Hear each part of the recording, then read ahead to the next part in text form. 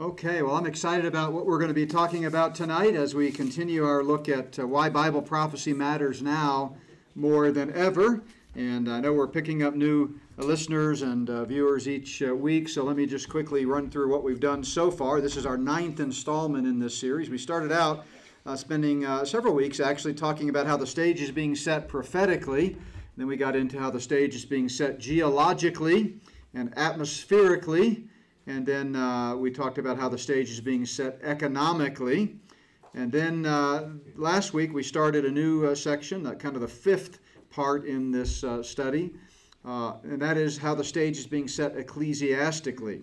So we talked about how the Bible tells us in the latter times there will be a great apostasy, a falling away from the faith, a departure from sound doctrine. For example, 1 Peter 4. Verse 1 says, "Now the Spirit expressly says that in latter times some will depart from the faith, giving heed to deceiving spirits and the doctrines of demons." In the book of Revelation, in connection with the sixth bowl judgment, we find out that three unclean spirits that John describes here as being like frogs are actually spirits of demons that are going to play a key role as will all of the spiritual beings and evil beings connected with Satan's regime, and that lead up to the return of Christ. In 2 Timothy chapter 4, Paul says, "The time will come when they will not endure sound doctrine, but according to their own desires, because they have itching ears, they will heap up for themselves teachers, and they will turn their ears away from the truth and be turned aside to fables." He had said earlier that in the last days, perilous times will come. So sadly, the church today seems to be asleep at the wheel. We are becoming more and more like the world and less doing what God's Word tells us to do. As we're supposed to be shining like stars in this wicked and perverse generation. So we kicked this section off last week by looking at a couple of manifestations of this apostasy that I believe indicate we're getting closer and closer to the rapture. One of those was the attacks on the Word of God. And we gave several examples of that in several scriptures that talk about how this is going to get worse. And then we looked at the growing acceptance of pluralism. And we're going to kind of build on that a little bit more tonight with the first two points that I want to make tonight. And the first of those is moral relativism. Moral relativism is absolutely on the rise, and I believe it's an indication that we're really, that the church age is running its course, that fewer and fewer people believe in moral absolutes. Moral relativism is the belief that values are determined by each society and culture. There are no universal moral laws. What is morally right in one context might be morally wrong in another.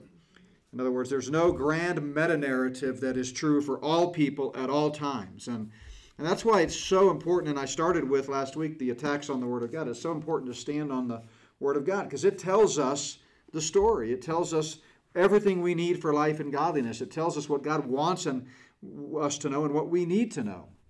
And it explains indeed that every human being on earth descended from Adam and Eve, that God spoke the world into existence in 6 literal 24-hour days, 6,000 years ago.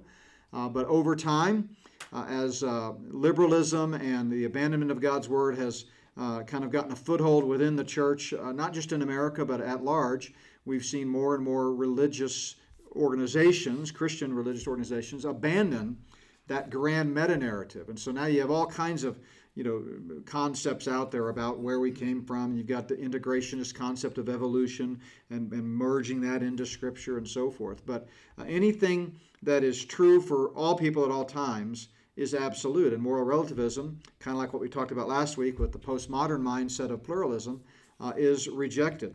And really a lot of people, and I think rightly so, bring this back to Friedrich Nietzsche from the 19th century. He was an atheistic German philosopher. I refer to him a lot because he had such a profound influence on Western thought. But he said, "You have your way, I have my way. As for the right way, it does not exist." And he's also famous, of course, for that famous statement that he made repeatedly in various writings called, where he said, "God is dead.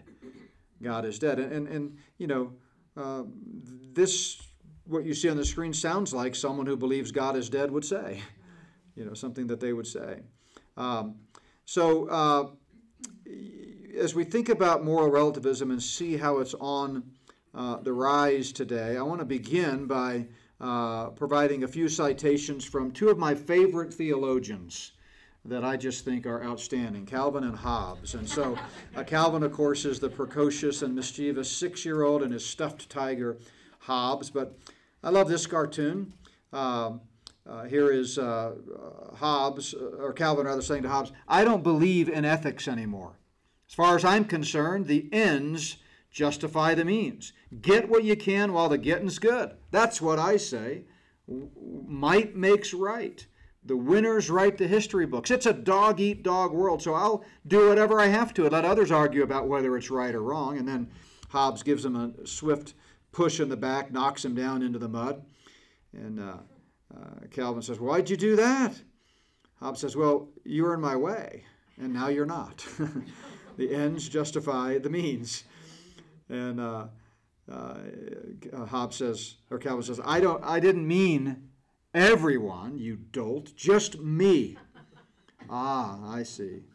See, that's really the problem with moral relativism, isn't it? Is that it makes absolute truth in the eye of the beholder. Here's another one. How are you doing on your New Year's resolutions? Calvin says, I didn't make any. You see, in order to improve oneself, one must have some idea of what's good, and that implies certain values. But as we all know, values are relative.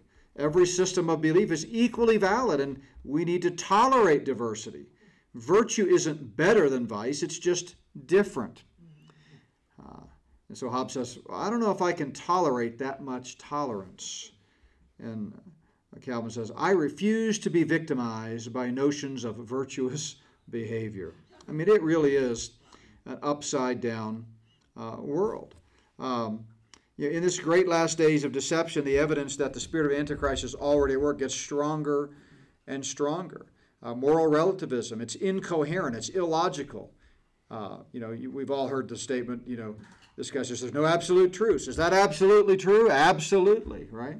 The statement, there is no absolute truth, is in and of itself an absolute statement. So back in 2017, Time magazine started down this road by asking the question, is truth dead? And remember, if you've read my Spirit of the Antichrist books, you know that the mainstream media is completely controlled. It's part of the propaganda machine. They try to kind of get things into the mainstream thought and processes and mindset through these types of articles. But as far as how that affects the church, sadly, many believers today have adopted a moral relativism. They whether they realize it or not, they're impugning the credibility and the authority of God's Word. And so, as we talked about last week, they'll say things like the ideas of Scripture are true, the concepts, it's got some good ideas, but it's not absolute, it's not infallible, it's not inerrant, right?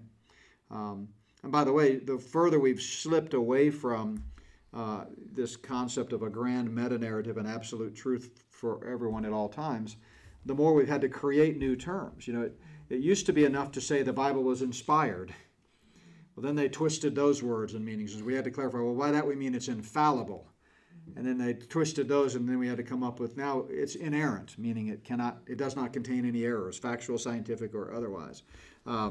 So this has been a battle that's been raging, again, like many of them, really since the turn of the 20th century. Obviously, from a spiritual perspective, it's been waging a lot longer than that. Really, Satan's been attacking the truth for 6,000 years. But it's really in America, and especially in the American church, been a concerted effort, for the last 100 years or 120 years. I showed a quote last night from Barry Goldwater that, how he talks about the four institutions that they're trying to attack. Well, one of those is the church, right?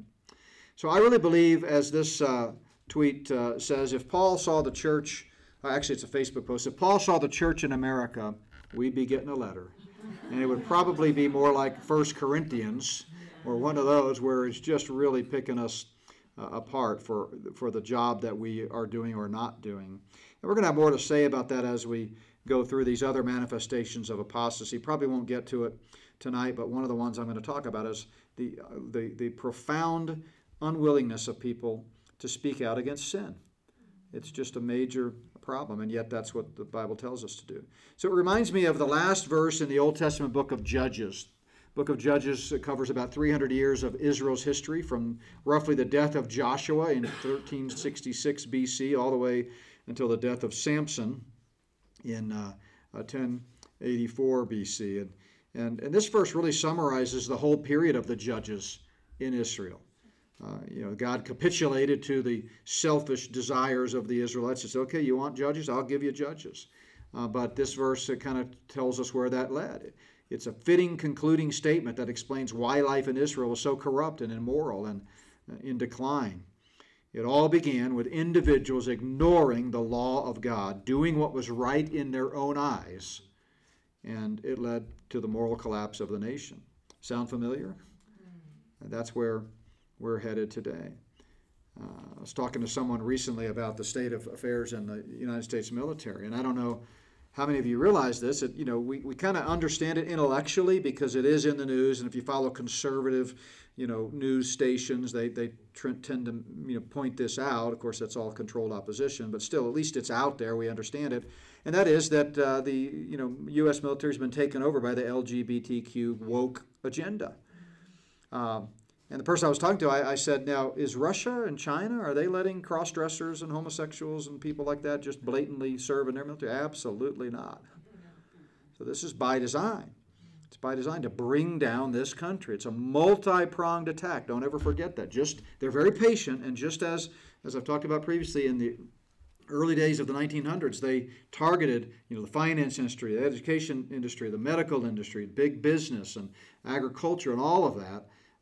They are still kind of working out their plan, and they're coming at it from a variety of ways. So Proverbs 29:18 says, where there is no revelation, the word revelation there means prophetic utterance or, prophetic statement of God, absolute truth is the idea there. The people cast off restraint. Some translations say, where there is no vision, the people perish.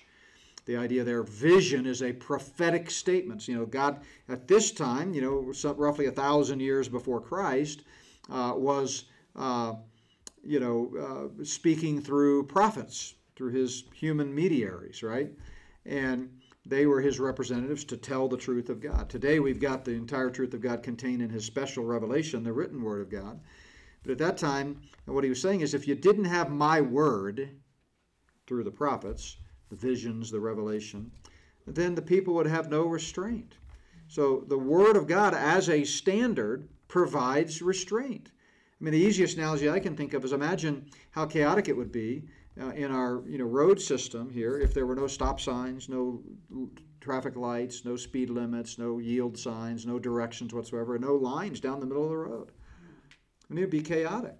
There's a turn that we often make between our house and going to town, that the lines are, it's a strange intersection, but the lines are all faded, and then right now there's a bunch of dirt and sand that's blown over it, and you can't really turn. Every time I make that turn, I'm confused as to which lane do I get in, and more than once I've gone into the head-on lane. Thankfully, no cars were coming, but it's just really difficult to see where I'm supposed to turn. And that's because there's not a clear signal. There's not a clear line, right? And that's what this verse in Proverbs is saying. Without revelation, the Word of God, there's nothing to restrain. There's no standard. It's chaos. But in the second part of this couplet here, it's antithetical parallelism here. The second part of the verse repeats the same principle, but in the opposite way. He says, but happy is he who keeps the law. See, if we know the law, we keep the law, we follow the law, it's going to go well. And as we think about the end times, Daniel tells us that the Antichrist someday is going to be the quintessential example of one of these who does what's right in his own eyes. The king shall do according to his own will, and he's not going to be restrained by anyone. In fact, Paul tells us in 2 Thessalonians 2 that right now the church is a restraining influence on the world through the presence of the Holy Spirit working in and through believers. And when the church is raptured, that restraining influence of the Holy Spirit will be gone. Now, it doesn't mean the Holy Spirit's gone. A lot of times you'll hear people mistakenly describe it that way, that the restrainer is the Holy Spirit, and the Holy Spirit's going to be taken out of the way, as if God could somehow not be in a certain place. Like, God, the world is off limits to God the Holy Spirit. But God is omnipresent. God is, God the Father, God the Son, God the Holy Spirit are everywhere present at all times. There's no place the Holy Spirit cannot be. But what is going to be removed is His influence, the Holy Spirit's, through the church. Because as bad as the church is, as we're talking about with this last days apostasy, there are still God-fearing, Bible-believing men and women, believers, who walk in the Spirit and not after the flesh, that do their best to live a moral, ethical life. And that's good, because I can only imagine what it was like, and what it's going to be like without that. And so it's just all setting the stage for the reign and the rise of the Antichrist here. Here's the same passage that I just quoted a moment ago about the restrainer. He says, the coming of the lawless one, and that's Satan. That's the Antichrist. Notice what he's called here, the lawless one. Several names for the Antichrist in Scripture: the Antichrist, the son of perdition, the man of sin, the lawless one, the beast, and so forth. But here he's called the lawless one. That's what you have to be called if you have no standard. If you hold to moral relativity, then you are lawless. You are lawless. It's one of the reasons why I, even though I resonate with a lot of the libertarian principles, and back when I thought my vote counted, and actually before the digital voting systems digital tabulation systems came into play, I actually flirted with voting libertarian a time or two. I had, some of them were kind of my heroes, and ended up being more of a constitutional party guy. But the reason I can't go all in with the libertarians is because they believe there are no moral absolutes. If you want, for the most part, if you want to, abuse your body and take drugs and all that, you should have that right, and the government shouldn't interfere. So, we agree on a lot of stuff, but we believe there is a standard, and there is a moral absolute. We are not moral relativists. And by the way, not all libertarians are moral relativists. Going back to Daniel, this is the NASB. He will show no regard for the gods of his fathers or for the desire of women, nor will he show regard for any other god. The Antichrist is not going to follow any one religion or any one moral code. Instead, he's going to embrace all gods at first, and then ultimately set himself up as God and demand that the whole world worship him alone. In Revelation 13, we read that they worshiped the dragon, that's Satan, who gave authority to the beast. Who is like the beast, they said? Who is able to make war with him? The supernatural character of the beast makes him the object of worship along with Satan. He's going to do signs and wonders. He's going to do things to indicate that he has power. Now, it's all fake. He's an imposter, and the final form of this counterfeit religion will be when he assumes the place of God and demands that everyone worship him. And then going on, he says, he was given a mouth, speaking great things and blasphemies, and he was given authority to continue for 42 months. So this is at the midpoint of the tribulation. So for the last 3.5 years, this is going to continue. He's going to set his sights on Israel. He's going to start persecuting the Jews, and of course, he's already been persecuting Christians by this point, 3.5 years in. He opened his mouth in blasphemy against God, to blaspheme his name, his tabernacle, and those who dwell in heaven. You see multiple times this reference to blasphemies and blasphemy. He's going to offend followers of all religions with his pluralistic worldview. He's going to say there's no one right way. Moral relativism makes room for all religions. It's this, can't we all just get along, like we talked about last week. During Antichrist's reign of terror, he will embrace them at first, say, you're welcome under the tent, but then he's going to collapse the tent on top of them, and he's going to be the only one left standing, and you got to go, it's his way or the highway.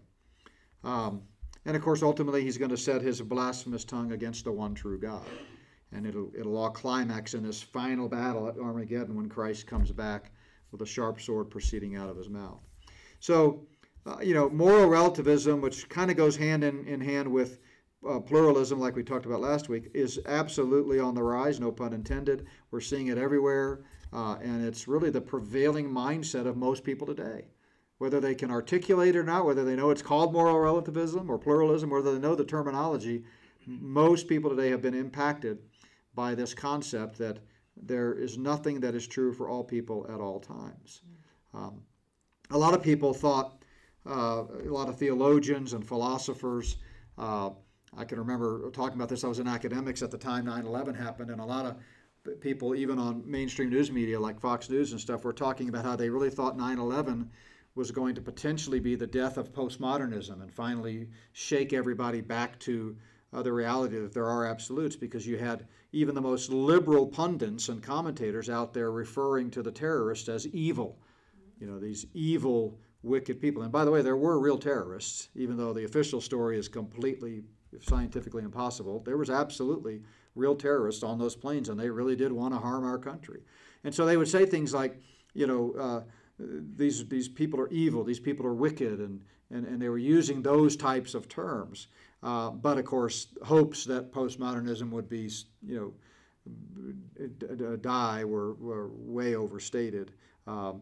I think it was, who was it, Mark Twain, rumors of my death are exaggerated or something like that. And that's what happened with postmodernism. It's only gotten worse since then. So then the fourth manifestation of apostasy in the church, and this is where we're going to spend the bulk of our time tonight, depending on how many rabbits I chase, but that comes from not preaching a clear gospel. To me, the gospel is what matters most.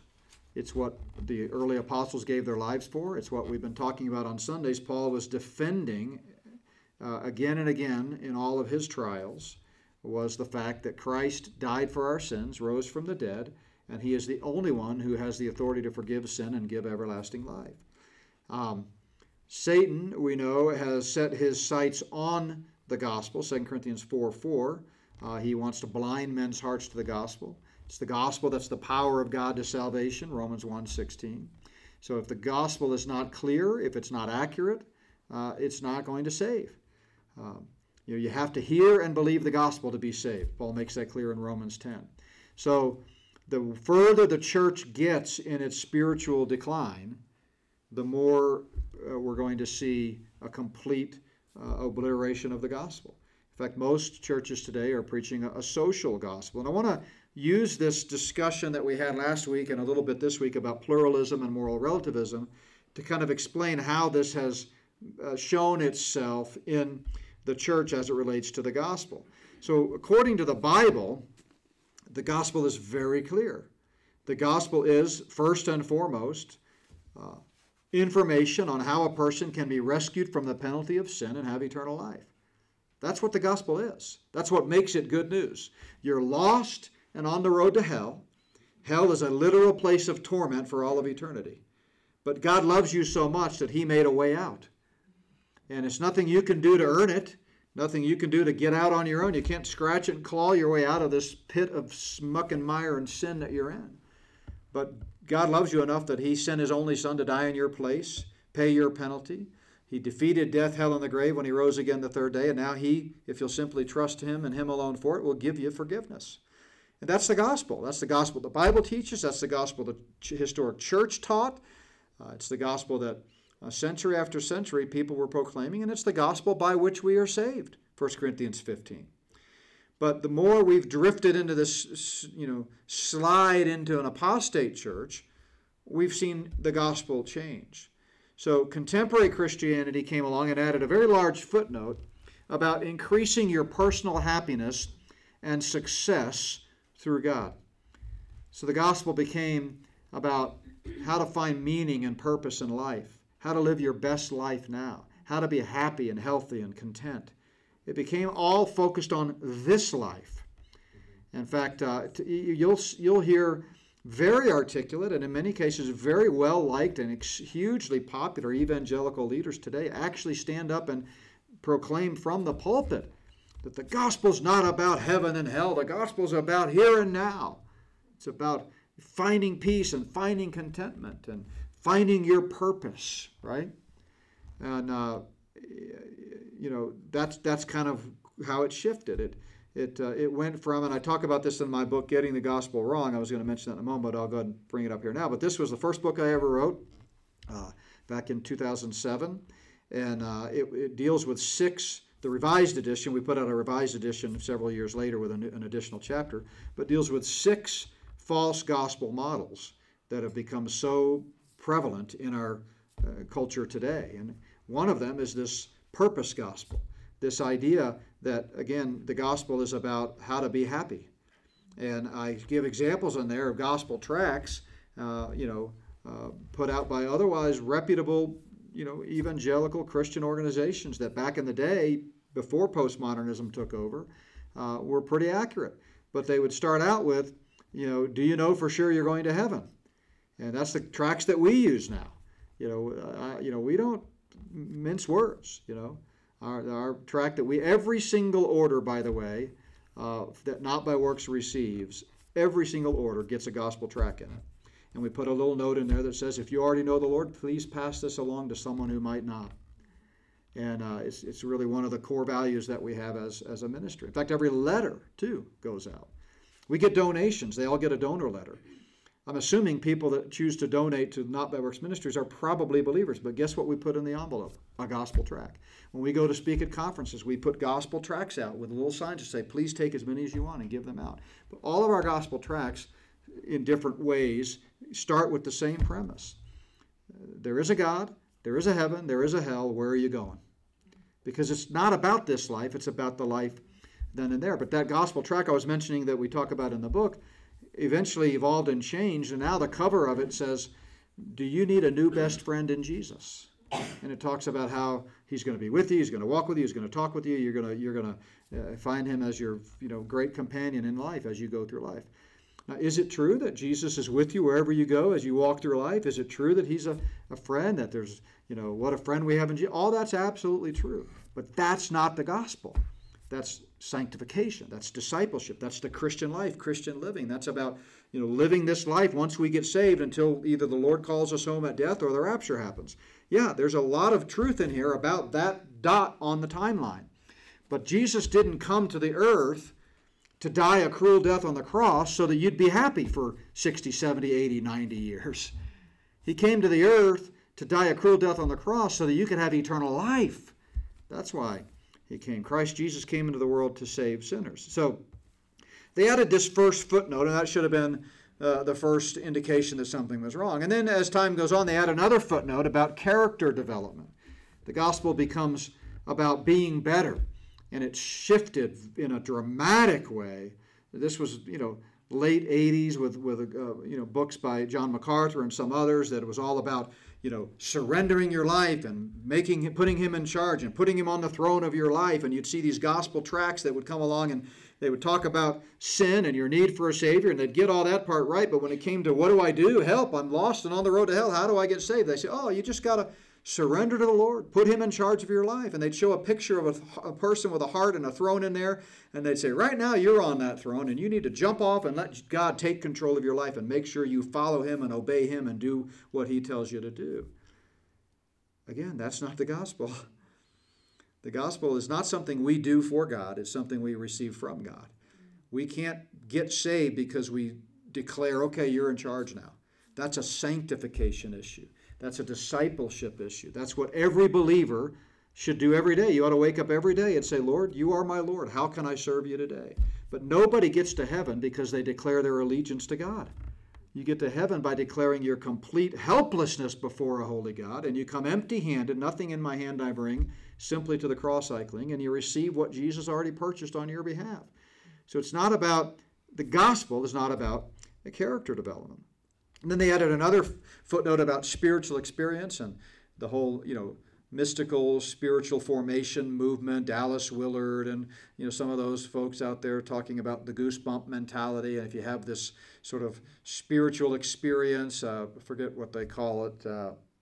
It's been a while since I taught on that in ecclesiology classes, but, where it's all about this mystical, subjective feeling. And then they eventually added another one about social global transformation. And this gets into the sort of the kingdom now, the New Apostolic Reformation, the theonomic ethics, some of those movements, the Pat Robertson group, that's just all out there about, we can change the world if we'll just get enough people to jump on the Christian bandwagon, if we just elect enough Christian people to public service, if we just keep getting more and more Christians to declare their allegiance to God and to Christ, then eventually the world will be good enough and Christ will come back. So this is essentially the social gospel. And today it has eclipsed the biblical gospel, which has now morphed into social improvement. So, used to, and I talk about this in the book, even way back in 2007, used to, if you wanted to use a metaphor to describe that something is absolutely true, you'd say things like, well, I swear, or I swear on my mother's grave, or what. But sometimes people would say, it's the gospel truth, right? Because the gospel meant something. Doesn't mean anything anymore. It means whatever people want it to mean. And the gospel is not about social improvement. If people trust in Jesus Christ, become born again by faith, and thereby become a Christian, absolutely that makes the world a better place. But that's not the gospel. There's a difference between the gospel, which Paul clearly outlines in 1 Corinthians 15 and throughout the whole New Testament, and the effects of the gospel. First and foremost, the gospel is about how to have your sins forgiven and spend eternity in heaven.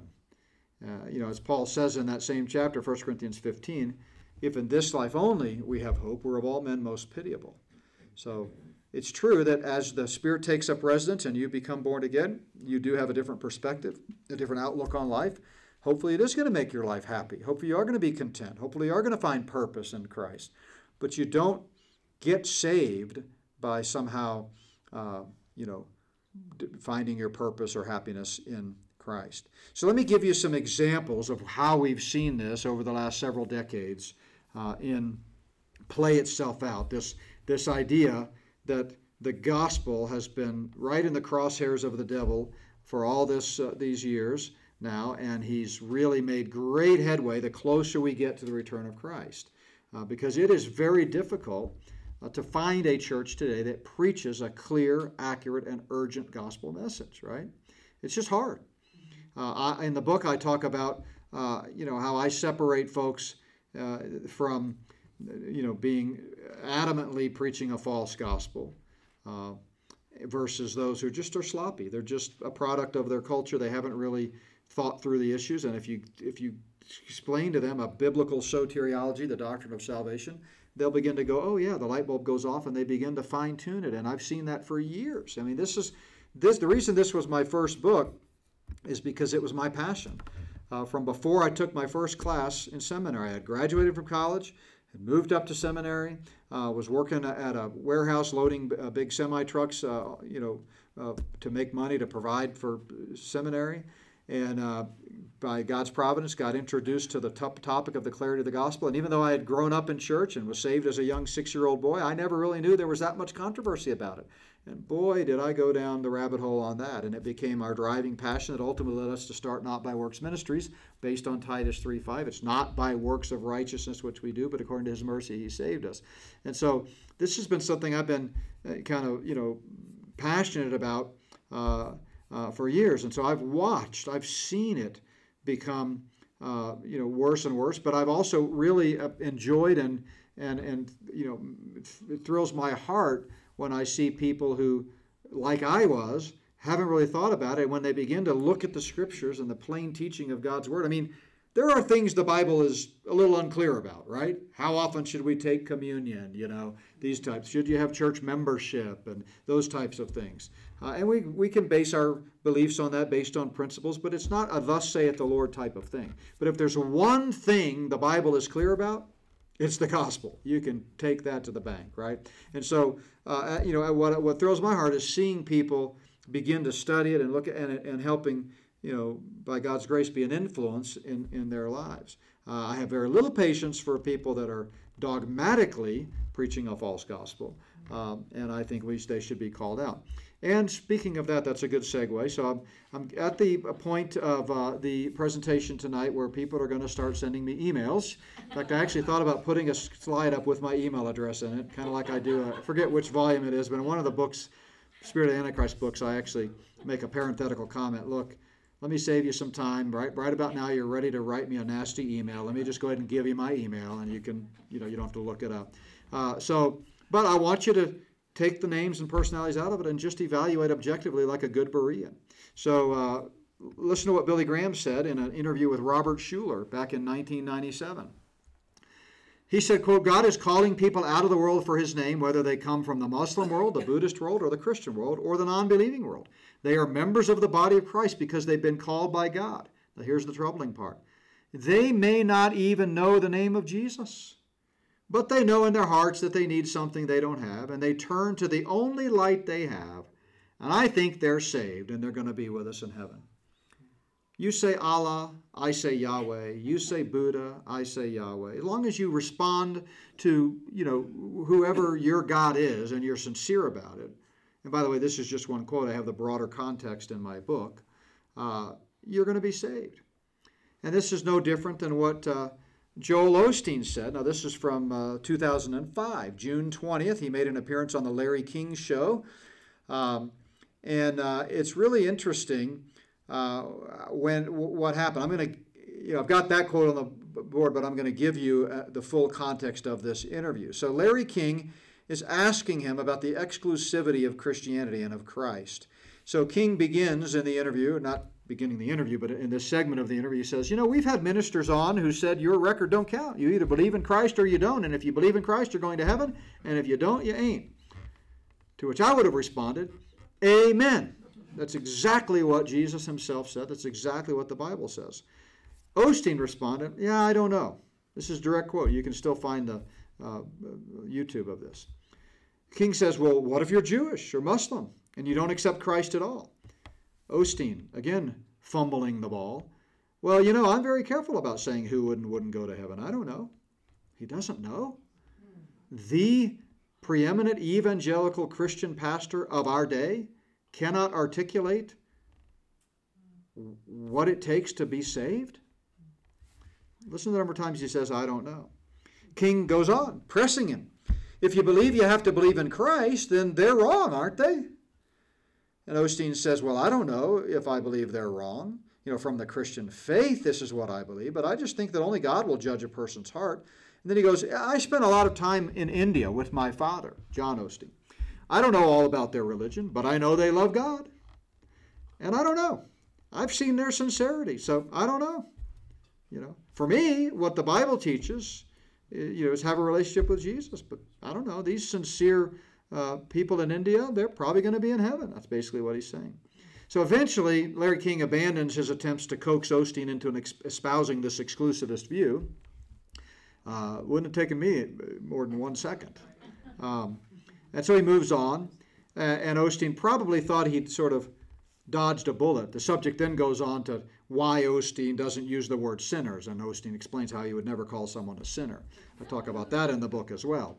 But that's not germane to what we're talking about here. I mean, it kind of is in an ancillary way. But anyway, so he thought he probably got off the hook, but a caller calls in to the show and wasn't as ready to let Osteen off the hook. So the caller says, quote, thank you, Joel, for your positive messages and your book. I'm wondering, though, why you sidestepped Larry's earlier question about how we get to heaven. Me too, caller. The Bible clearly tells us that Jesus is the way, the truth, and the life, and the only way to the Father is through him. And that's not really a message of condemnation, but of truth. And Osteen says, yes, I would agree with her. I believe that. So then King says, so then a Jew is not going to heaven? And Osteen goes, no, that's not what I'm saying. Here's my thing, Larry, is I can't really judge somebody. Only God can judge somebody, and I don't know. It's not my business, I don't know. Well, it is your business. It is your business. King continued to press. But you believe your way, don't you, Joel? And Osteen says, I believe my way. I believe my way with all my heart. King, then natural follow-up. It's about the 4th time he's done this. Well, so someone who doesn't share it is wrong, isn't he? Well, yes. Well, I don't know if I look at it like that. I would present my way, but I'm just going to let God sort it out. I don't know. I don't know. I mean, about 15 times he said, I don't know. King goes on, well, what about atheists? Osteen says, you know what? I'm going to let someone else. I'm going to let God be the judge of who's going to heaven and who's going to hell. God is the judge of who's going to heaven, and he's told us in his word who's going to heaven or hell. So Osteen and Billy Graham and others may have trouble articulating who will or who will not go to heaven. I don't have that problem. And it's not me. I'm just standing on the truth of God's word. What does God's word say? Now, I believe, and you've heard me talk about this if you've sat under our teaching here at Plum Creek, I don't believe we can judge whether someone's a Christian or not by their works. Never. You'll hear people look at someone who claims to be a Christian and they're living a debauched lifestyle and they say, oh, they can't possibly be a Christian. You'll never hear me say that, because I know from God's word that believers can look like unbelievers. And we're not saved by works, and so I'm not going to validate or invalidate someone's eternal destiny based on their works. If I've got someone who is living a sinful life and they claim to be a Christian, every single time, without fail, one of two things is always true. Every time. Either that person's a Christian or they're not. Because Christians can look like non-Christians. Christians can sin. Christians can quench the Spirit. There's no sin that an unbeliever can commit that a believer might not also commit if he's catering to the flesh. And it's not about time. God's word never says, now, if you live like the devil for 6 months and 3 days and 4 hours, that next minute after that, boom, you're no longer a Christian. It never says that. It's not healthy. It's not normal. Christians who are living a sinful life are miserable. The Spirit of God's convicting them, even though they may not even admit it. There are all kinds of consequences for sin in the life of a believer. We talk about that extensively. My book, Freely by His Grace, has 2 whole chapters on that. So it's never a good thing for a Christian to live a sinful life. But we don't judge whether they're a Christian or not based on their works. But what I can do, based on the authority of God's word, is based on their testimony, I can tell you whether they're a believer. And if someone says, I've never believed in Jesus, I've never trusted in him, I don't think he's my Savior, I don't think I'm a sinner, I don't think I need a Savior, I don't think he died for my sins, I don't think he rose from the dead, on the authority of Scripture, we can quite clearly conclude that person's not a believer. Because 160 times the New Testament conditions eternal life upon faith alone. So to me, it doesn't matter whether you're Jewish or Hindu or Muslim or Klingon. If you do not trust in Jesus Christ and him alone, you're not a Christian. Period. Full stop. And that's not me, that's God's word. And that's what the gospel used to be. But in these great last days of deception, the closer we get to the return of Christ, we're seeing more and more examples of a sloppy gospel. So as I mentioned, I get into this in detail in Getting the Gospel Wrong. Another book that came out just about 3 years ago, right before my Spirit of the Antichrist books, was called Top 10 Reasons Some People Go to Hell, and the one reason no one ever has to.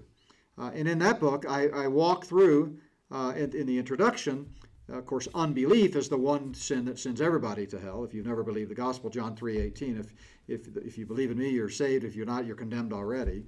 But what would keep someone from not receiving the free gift of eternal life? And so, I sketched out a bunch of examples of things that I've learned in 35 years of ministry and reasons why, excuses people give and so forth. And then I distilled them down into 10 categories, and I talk about 10 things that keep people from accepting the free gift of eternal life.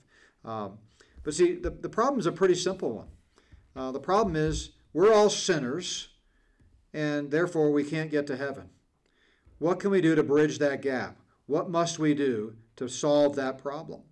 And religious pluralism that we've been talking about comes along and says, well, yeah, we recognize maybe you're sinful, but anything goes. It might be faith, it might be merit, it might be good works, it might be Islam, Judaism, Christianity, or any combination of the above, but as long as you do something, you'll get to heaven. That's pluralism. And the Bible doesn't teach that. Evangelical inclusivism is pluralism in disguise. It comes along and says, yeah, we believe man is sinful, and yeah, we believe Christ died and rose again for the sins of mankind. But as long as you have faith in something, this is Billy Graham and Joel Osteen with the India, analogies, you'll get to heaven. Faith in Jesus Christ alone is not the only way. In fact, as we said, as the Billy Graham quote said, they've never even heard of Jesus, and yet they'll be in heaven. That's not what Paul said. Paul said, You have to hear to believe, and how can they hear without a preacher? So then faith comes by hearing, and hearing by the word of God, Romans 10:17. So that's not what the Bible teaches either. There's always been a group out there that just teaches secular universalism, and it doesn't even start with sin because it thinks we all go to heaven. So there really isn't a problem to solve, but that's not biblical either. What the Bible teaches is that every mankind is a sinner, and that faith alone in Christ alone is the only means of remedying that. See, Christ died for the sins of the whole world, but the whole world doesn't go to heaven just because of that. You have to receive the free gift. Anyone, whosoever will, may come, but it's not automatic. God doesn't force salvation on mankind any more than he forced Adam and Eve to eat the apple. He created us with free will. And he said, watch out for that one tree. Don't eat of the fruit because it's going to kill you, and I love you, and I want to be with you. That's why I don't have a problem with that line in the song that we were talking about before. It's like, God does love us. He created us to have, in his image, to have fellowship. And when we became estranged because of our own sin, of our own free choice, then he brought heaven to earth to make it right. But it's not forced on us. And so we have to make the decision. The Calvinists hate it when I say that, but I'm sorry, I'm not a Calvinist. You do get a choice. Of the 8 billion people on the world today, every single one of them could go to heaven if they simply trust in Jesus Christ and him alone for salvation.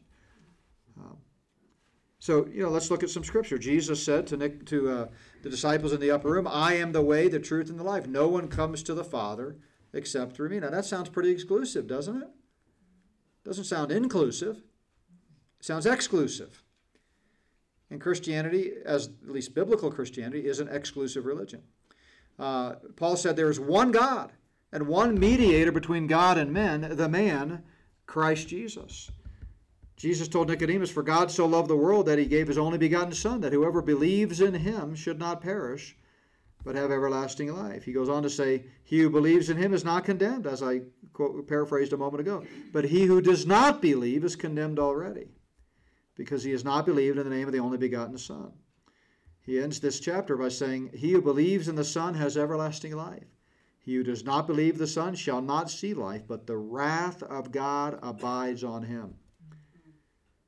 So I've talked about this before, but the wrath of God in Scripture is a very loaded term. It's a very important technical term.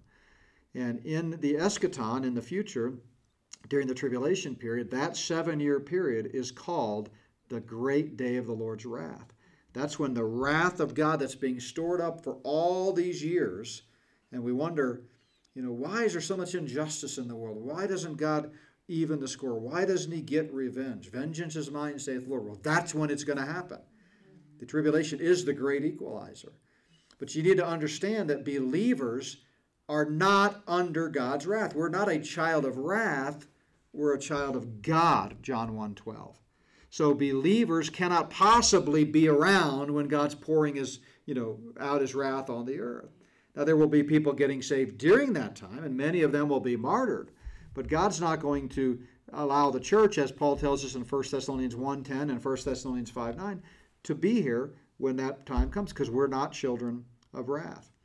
Jesus said in John 6, most assuredly I say to you, he who believes in me has everlasting life. The moment you place your faith in Christ, you pass from death to life and shall never come into judgment. It's a one-time punctiliar moment in time. At that moment, 1 minute you're a child of wrath, you trust in Christ, the next minute you're a child of God, and that can never change. Your spiritual DNA can never change. For by grace you have been saved through faith. Alan's wearing a shirt that says this on it. See, I brought my own visual aid, not just my PowerPoints, but a 3D visual aid. And that not of yourselves, it's the gift of God, not of works, lest anyone should boast, and not by works of righteousness which we've done, but what? According to his mercy, he saved us. We are justified freely by his grace. But it has to be received, and the invitation is, let the Spirit and bride say, come. Let him who hears say, come. We talked about this Sunday, didn't we? And let him who thirsts come. Whoever desires, let him take the water of life freely. There's absolutely no cost to the recipient of salvation. Zero. People struggle with that. Well, you got to do something. Don't I have to bring something to the table? I got to know what I'm getting into, don't I? No, you just got to know what you're getting out of. You got to know you're a sinner. That much is true. Absolutely. If you don't talk about sin, that's not the gospel. To be able to have good news, there's got to be bad news. And the bad news is you are sold under sin, and the penalty for that sin is eternal separation from a holy God. But it doesn't cost you anything. If it cost you something, then Jesus didn't have to die on the cross for you. You could have just mustered up enough of whatever that cost is and done it on your own. But it's the fact that Jesus paid it all that means that we can't, there's nothing we can do. It's freely. The Bible, that's a biblical concept. Grace means a free gift. That's what grace is all about. If it's not free, it's not grace. And if it's not grace, it's not free. Right? So then number 5, we've got about 15 minutes here. I really wanted to get through number 6, but we'll see. I don't think I'm going to. Number 5, it's related to this obliteration of the gospel, but that is a failure to teach about hell. A failure to teach about hell. You know, you'll hear postmodern, non-biblical preachers. They think they're biblical, but they're not. You know, Joel Osteen begins every message by, you know, this is my Bible. And then he ignores it the rest of the message. But,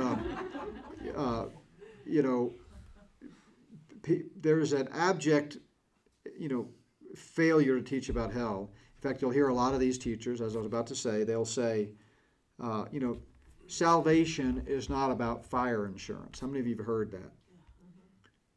I bet more of you have heard it than you're really willing to admit. You know, this is that postmodern gospel. But that's exactly what it is. That's exactly what salvation is. As a young 6-year-old boy, you know what convicted me that I really needed to give, to come to Christ and to receive the free gift from Him was a message on hell. You know, I was in an independent Baptist church. Actually, it was a GARB church, a General Association of Regular Baptist Church, and the pastor would some of you have heard me tell the story, would frequently say things like, if you get hit by a bus on the way home tonight, are you prepared to meet your Maker? And I grew up with a very morbid fear of buses, you know, for that reason. But it reminded me that I wasn't ready. And so as a young 6-year-old boy, I recognized that I didn't want to burn in hell for all of eternity. And even me saying that right now doesn't sit well with some of you, I'm sure. And I'm sure it won't sit well with our online audience because it's, you know, law of large numbers. But that's the testimony of Scripture. And I'm going to give you some references to back that up in a moment. But again, Jesus didn't come to earth just to give you meaning and purpose and contentment. He came to earth because of sin, you were not going to spend eternity in the presence of God in heaven. You were going to spend eternity where the devil and his angels are, which is the lake of fire, as Jesus calls it. And so I make no bones about preaching about hell. I think if you're not mentioning hell, you're not mentioning the gospel. And so many do, you know. So most gospel presentations go something like this. Are you feeling discouraged and lonely? You feeling lost? You just don't know your way in this world? Do you really need some direction and meaning and purpose? Well, come to Jesus, and He will give you meaning and purpose. And then the organist plays, the music minister comes up, let's all stand, every head bowed, every eye closed, and people pour down the aisle looking for meaning and purpose in life. And they give their life to Jesus, which we talked about last time, I think, or recently I talked about. The Bible never says you give something to get saved. You get something to get saved. God's the giver, we're the receiver. Not one time. Find me a verse that says, give your life to Jesus and you'll go to heaven. Give your heart to Jesus and you'll go to heaven. Give yourself to Jesus and you'll go to heaven. Never. God's the giver, we're the receiver. John 1:12, to as many as received Him. So anyway, that's what most gospel presentations are like. And they don't talk about sin. They don't talk about hell. They don't talk about why you need a Savior. That's the postmodern gospel. So here's a Time magazine article written by an alleged evangelical in 2020, by the way, so not that long ago. But this guy says what Jesus really said about heaven and hell. Let me give you one quote. The vast majority of these people, those who believe in heaven and hell, assume that this is what Jesus Himself taught. But that's not true. Neither Jesus nor the Hebrew Bible, the Old Testament, that he interpreted, endorsed the view that departed souls go to paradise or everlasting fate. I mean, I don't know what to say. I mean, I don't know where he got his theological credentials, from a Cracker Jacks box or what. I mean, how can you read the Bible and make a statement like that? Here's another Christian article, 2015. Did Jesus teach that non-Christians go to hell? And the author, Eric Jones, concludes no. Well, will all non-Christians go to hell when they die? What happens to all people who die without knowing Jesus Christ? Would a loving God condemn them to hell? Absolutely not. God's doing everything he can to rescue you from hell. You condemned yourself to hell when you sinned. For the wages of sin is death. The gift of God is eternal life, right? This would be like saying, if I give you a brand new car as a free gift, then I'm condemning you because you didn't have a car. I'm not condemning anything. I'm giving you a gift, right? I'm helping you. But yet that's the argument.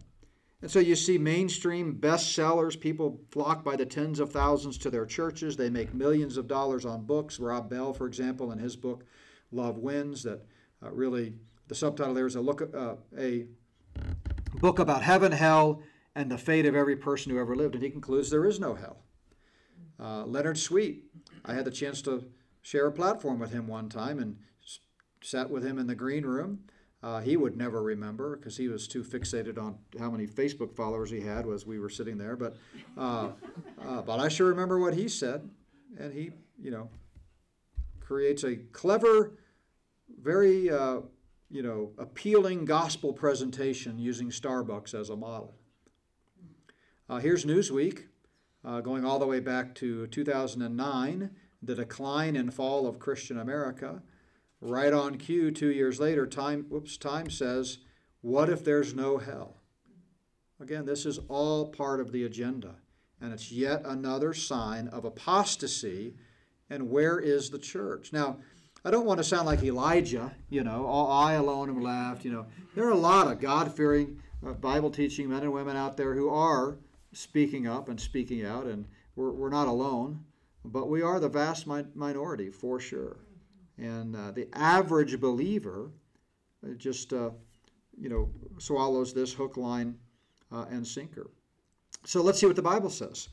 The book of Revelation says, anyone not found written in the book of life is cast into the lake of fire. Well, that doesn't sound very pleasant. I thought love wins. Love wins, but it's not forced upon you. Forced love is no love at all. Coercion's not love. God doesn't drag you into salvation. He draws you through the Holy Spirit, convicting the world of sin, righteousness, and judgment, as Jesus said in the upper room. But the choice is yours. And if you reject that free gift, then you have nobody to blame but yourself. I love this one. This is not something that you'll ever hear the Joel Osteens of the world preach about. And I say to you, this is Jesus speaking, I say to you, my friends, do not be afraid of those who kill the body, and after that have no more that they can do. But I'll tell you who you should fear. Fear him who, after he is killed, has the power to cast into hell. Yes, I say to you, fear him. Now, that doesn't sound very loving, right? So we've created a kinder, gentler Christ. And we love to preach all about his love, but we forget to preach about his righteous anger, his justice, all of that. But he's both. That's what makes Calvary so amazing, is that the righteous consequence of sin was met when Jesus shed his blood, the only perfect God-man, the only one who had room on his shoulders to pay for sin. I couldn't pay for yours. You can't pay for mine. We got our own sins to deal with. He had no sin. Perfectly sinless. And so he paid that sin, satisfying the wrath of Almighty God. It's called propitiation. 1 John 2:2, he himself is the propitiation for our sins, and not just for ours, but the sins of the whole world. He died for the sins of the whole world. So therefore, anybody, if you choose to cash the check, to use a metaphor, you can be saved. But if you don't cash the check that he's given you, I can't help you, right? And this is the other side of the ministry of Christ. So again, this doesn't sound like someone who doesn't believe in hell, and certainly the Bible does teach it. Matthew 25, Jesus said to the goats, Depart from me, you cursed, into the everlasting fire prepared for the devil and his angels. Now, how can you tell me that the Bible doesn't talk about hell? That's just a quick summary. So I'm going to go ahead and stop there because there's no way I can get into my next one, which I really was hoping to. I mainly wanted to do this one because I want to do it live, and next week I'm on the road, so no in-person meeting next week and no live stream. I'm going to pre-record it and I'll post it Tuesday. So you'll have it, part 10, the next installment, but it won't be live and it won't be live streamed. So I may shift my order around and save this one for when I get back, because we're going to have some fun with this one in Romans 13 and some of those things. But anyway, any questions? Just to review, tonight we talked about the failure to teach about hell.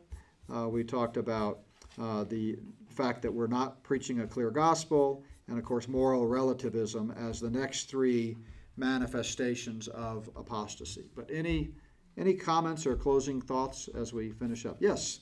So you believe reason that people are writing books that way now and believing is because the majority of Christians really don't know their Bible. I mean, they know it, but they don't really study it anymore. I mean, a small sector that does, obviously. Right. We probably do. But so that kind of book stuff come out. They look at it, that guy must know his Bible, so he must know his stuff, and they kind of somewhat believe it then, because it's easy to believe. Yeah. So the comment is the reason that these books are popular and that that people can get away with writing these books is that people don't know their Bible and they don't have the discernment. I'm paraphrasing, but to be able to correctly identify it. That's exactly what it is. In fact, one of the things that we're going to get to in this section, see if I can get to it real quick, is that I think is a sign of apostasy, is a stunning lack of discernment. And so, and that's what you just said is the very reason that I started with the issue of not valuing the Word of God, or I forget what I called it, attacks on the Word of God. So I think there are a lot of reasons that this mindset has become so pervasive. So it's not any one thing, maybe. It's a cumulative effect, but it relates to, obviously the intentional takeover of the churches and the institutions that we've talked about over the last 120 years, the rise of higher criticism, the liberal modernist movement creeping into the seminaries. So then they put out more liberal, pastors who then influence their congregations, and it's just a matter of time before more. Yeah, what's that? Confusion. Yeah, total confusion, and just people don't know their word. They don't know, even if they read the Bible, they don't know how to correctly handle it. We did a series a couple of years ago here called How to Read and Understand the Bible. I taught hermeneutics for 12 years at the college and graduate levels. I love that subject, and you can still find those videos at the Not by Works website if you're interested on how to read and understand the Bible. So not correctly handling the Word of God, 2 Timothy 2:15. I think another influence is just the fact that people, because of no discernment, they will absolutely, swallow anything. And, these books, it's a self-fulfilling prophecy. They're told, oh, this is a bestseller. It's on the end cap of the aisle in the bookstore. Of course, we don't really have many bookstores anymore, so it's a clickbait ad that pops up on your, web page or whatever. And you think, oh, that looks good. It's really clever title, clever artwork, and they buy it. No discernment.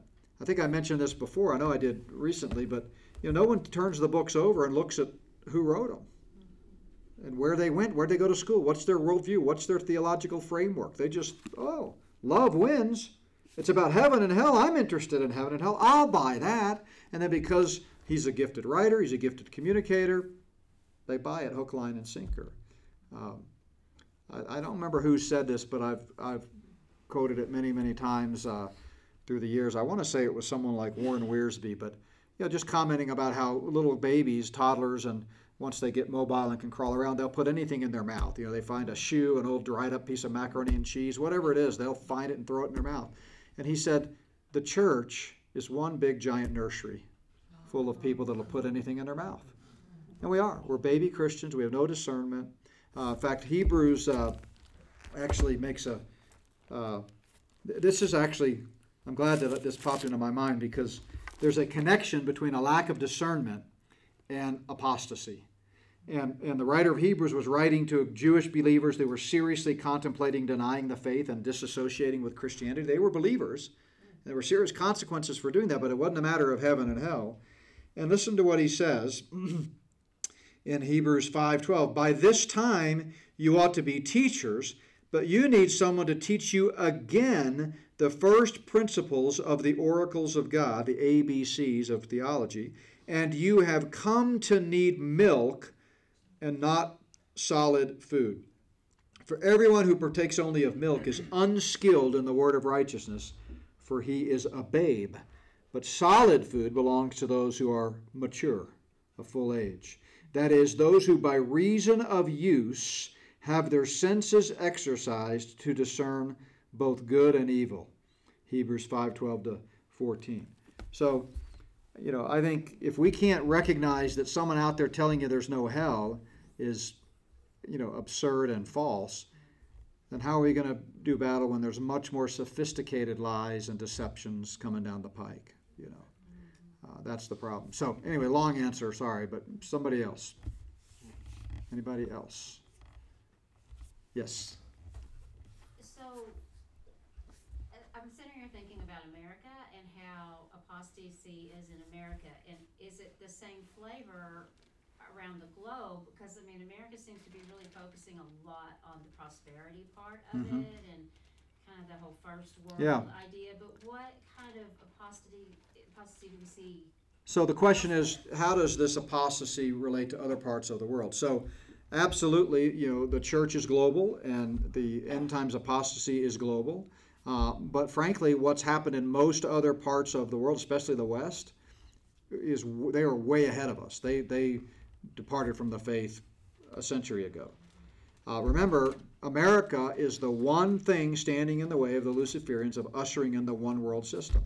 And so they vastly underestimated the power of God's people here in this country. And so it's going to be the last brick to fall. So Europe, places, those churches are just empty relics of a bygone era. People don't even really go to No. anymore. Now, let's be quick to add, obviously there are pockets of revival where the Spirit of God is alive and well. There are great men and women of the faith in all corners of the world, serving the Lord, doing just what we believe we're doing, which is proclaiming the Word of God and standing on the Word of God. So I don't want to paint too gloomy of a picture, but as nations, there are virtually no nations where the entire nation is on fire for Jesus and preaching the gospel and standing firm on the Word of God. And it's quite the opposite in the European world and either in Eastern Europe and places like that. They're all controlled agents just moving the ball forward. And that's why a lot of stuff, and Randy and I did our world events update today. That's why we talked about how, the Russia-Ukraine thing, that's just a proxy war. They're trying to suck America into a conflict as part of a multi-pronged attack to bring down this country. But yeah, good point. Yeah, let's not forget that the church is global, and there's a remnant globally, and there's also a great apostasy globally. Yeah, someone over here. Yeah. Mm-hmm. So at the point of rapture, can we say that everybody on the planet knows about Jesus? No. So great question. The question is, at the time the rapture happens, will we be able to say that everybody on the planet will have heard about Jesus? No. And people mistakenly think that because of what Jesus said in Matthew 24:14, when he said, the gospel of the kingdom will be preached into all the world as a witness to all the nations, and then the end will come. But remember, the context here is the second coming. This is the whole Olivet Discourse, Matthew 24 and 25, is talking about the return of Christ to establish his kingdom. Remember, he goes on to say that in verse, 25,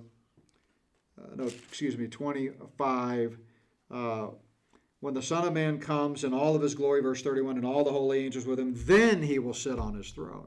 So he's talking here about that 7-year tribulation period right before the second coming. And yes, by the time of the second coming, everyone on earth will have heard the gospel. That's the purpose of the 144,000 Jewish witnesses. And by the way, that's the purpose, I think it's in Revelation 15. I spoke about this last year or 2 years ago in Dallas at the pre-trib conference. But that everlasting angel that goes throughout the earth and preaches the gospel. Maybe it was 14. Anyway, it's in 14 to 16 in there. But that angel, I believe that's happens right before the bowl judgments, right before the Battle of Armageddon. And it's like anybody that the evangelists have not reached in the far corners of the world, at that point, God's going to send an angel to make sure everyone's heard the gospel. But remember, not hearing the gospel is no excuse. That's what Romans 1 is all about. That God has made himself known to all of mankind through general revelation. And if you respond to that general revelation, God will make sure you hear special revelation. So nobody can ever say, well, I never heard the gospel. There's no excuse. You know there's a God. You've seen the heavens declaring the glory of God. Your own conscience tells you there's a God. The providence of God, the change, God is everywhere. You see it. You know there's a God. And if you'll respond to him, he'll make sure you understand the gospel. So, but no, not everyone will have heard the gospel necessarily. Now, they might have, right? There's nothing that says that we might not have reached every corner of the world before the rapture, but it's not required biblically. The rapture could happen at any moment. Anybody else? How are we doing on time? We got time left. Of course, we don't have to use up all the time. One last question. Anybody? All right. Well, thank you very much. Again, reminder, and we'll send out an email. Make sure you're on our email list, both Not by Works and Plum Creek Chapel. But no meeting next Tuesday. I will record. I've already made arrangements where we're staying to have a room to record it on Tuesday, and then I'll post it. It'll probably be posted early in the day, and we'll send out an email with the link to it. But if you just check our website under the videos tab under Prophecy Night, you'll see it sometime next week, part 10.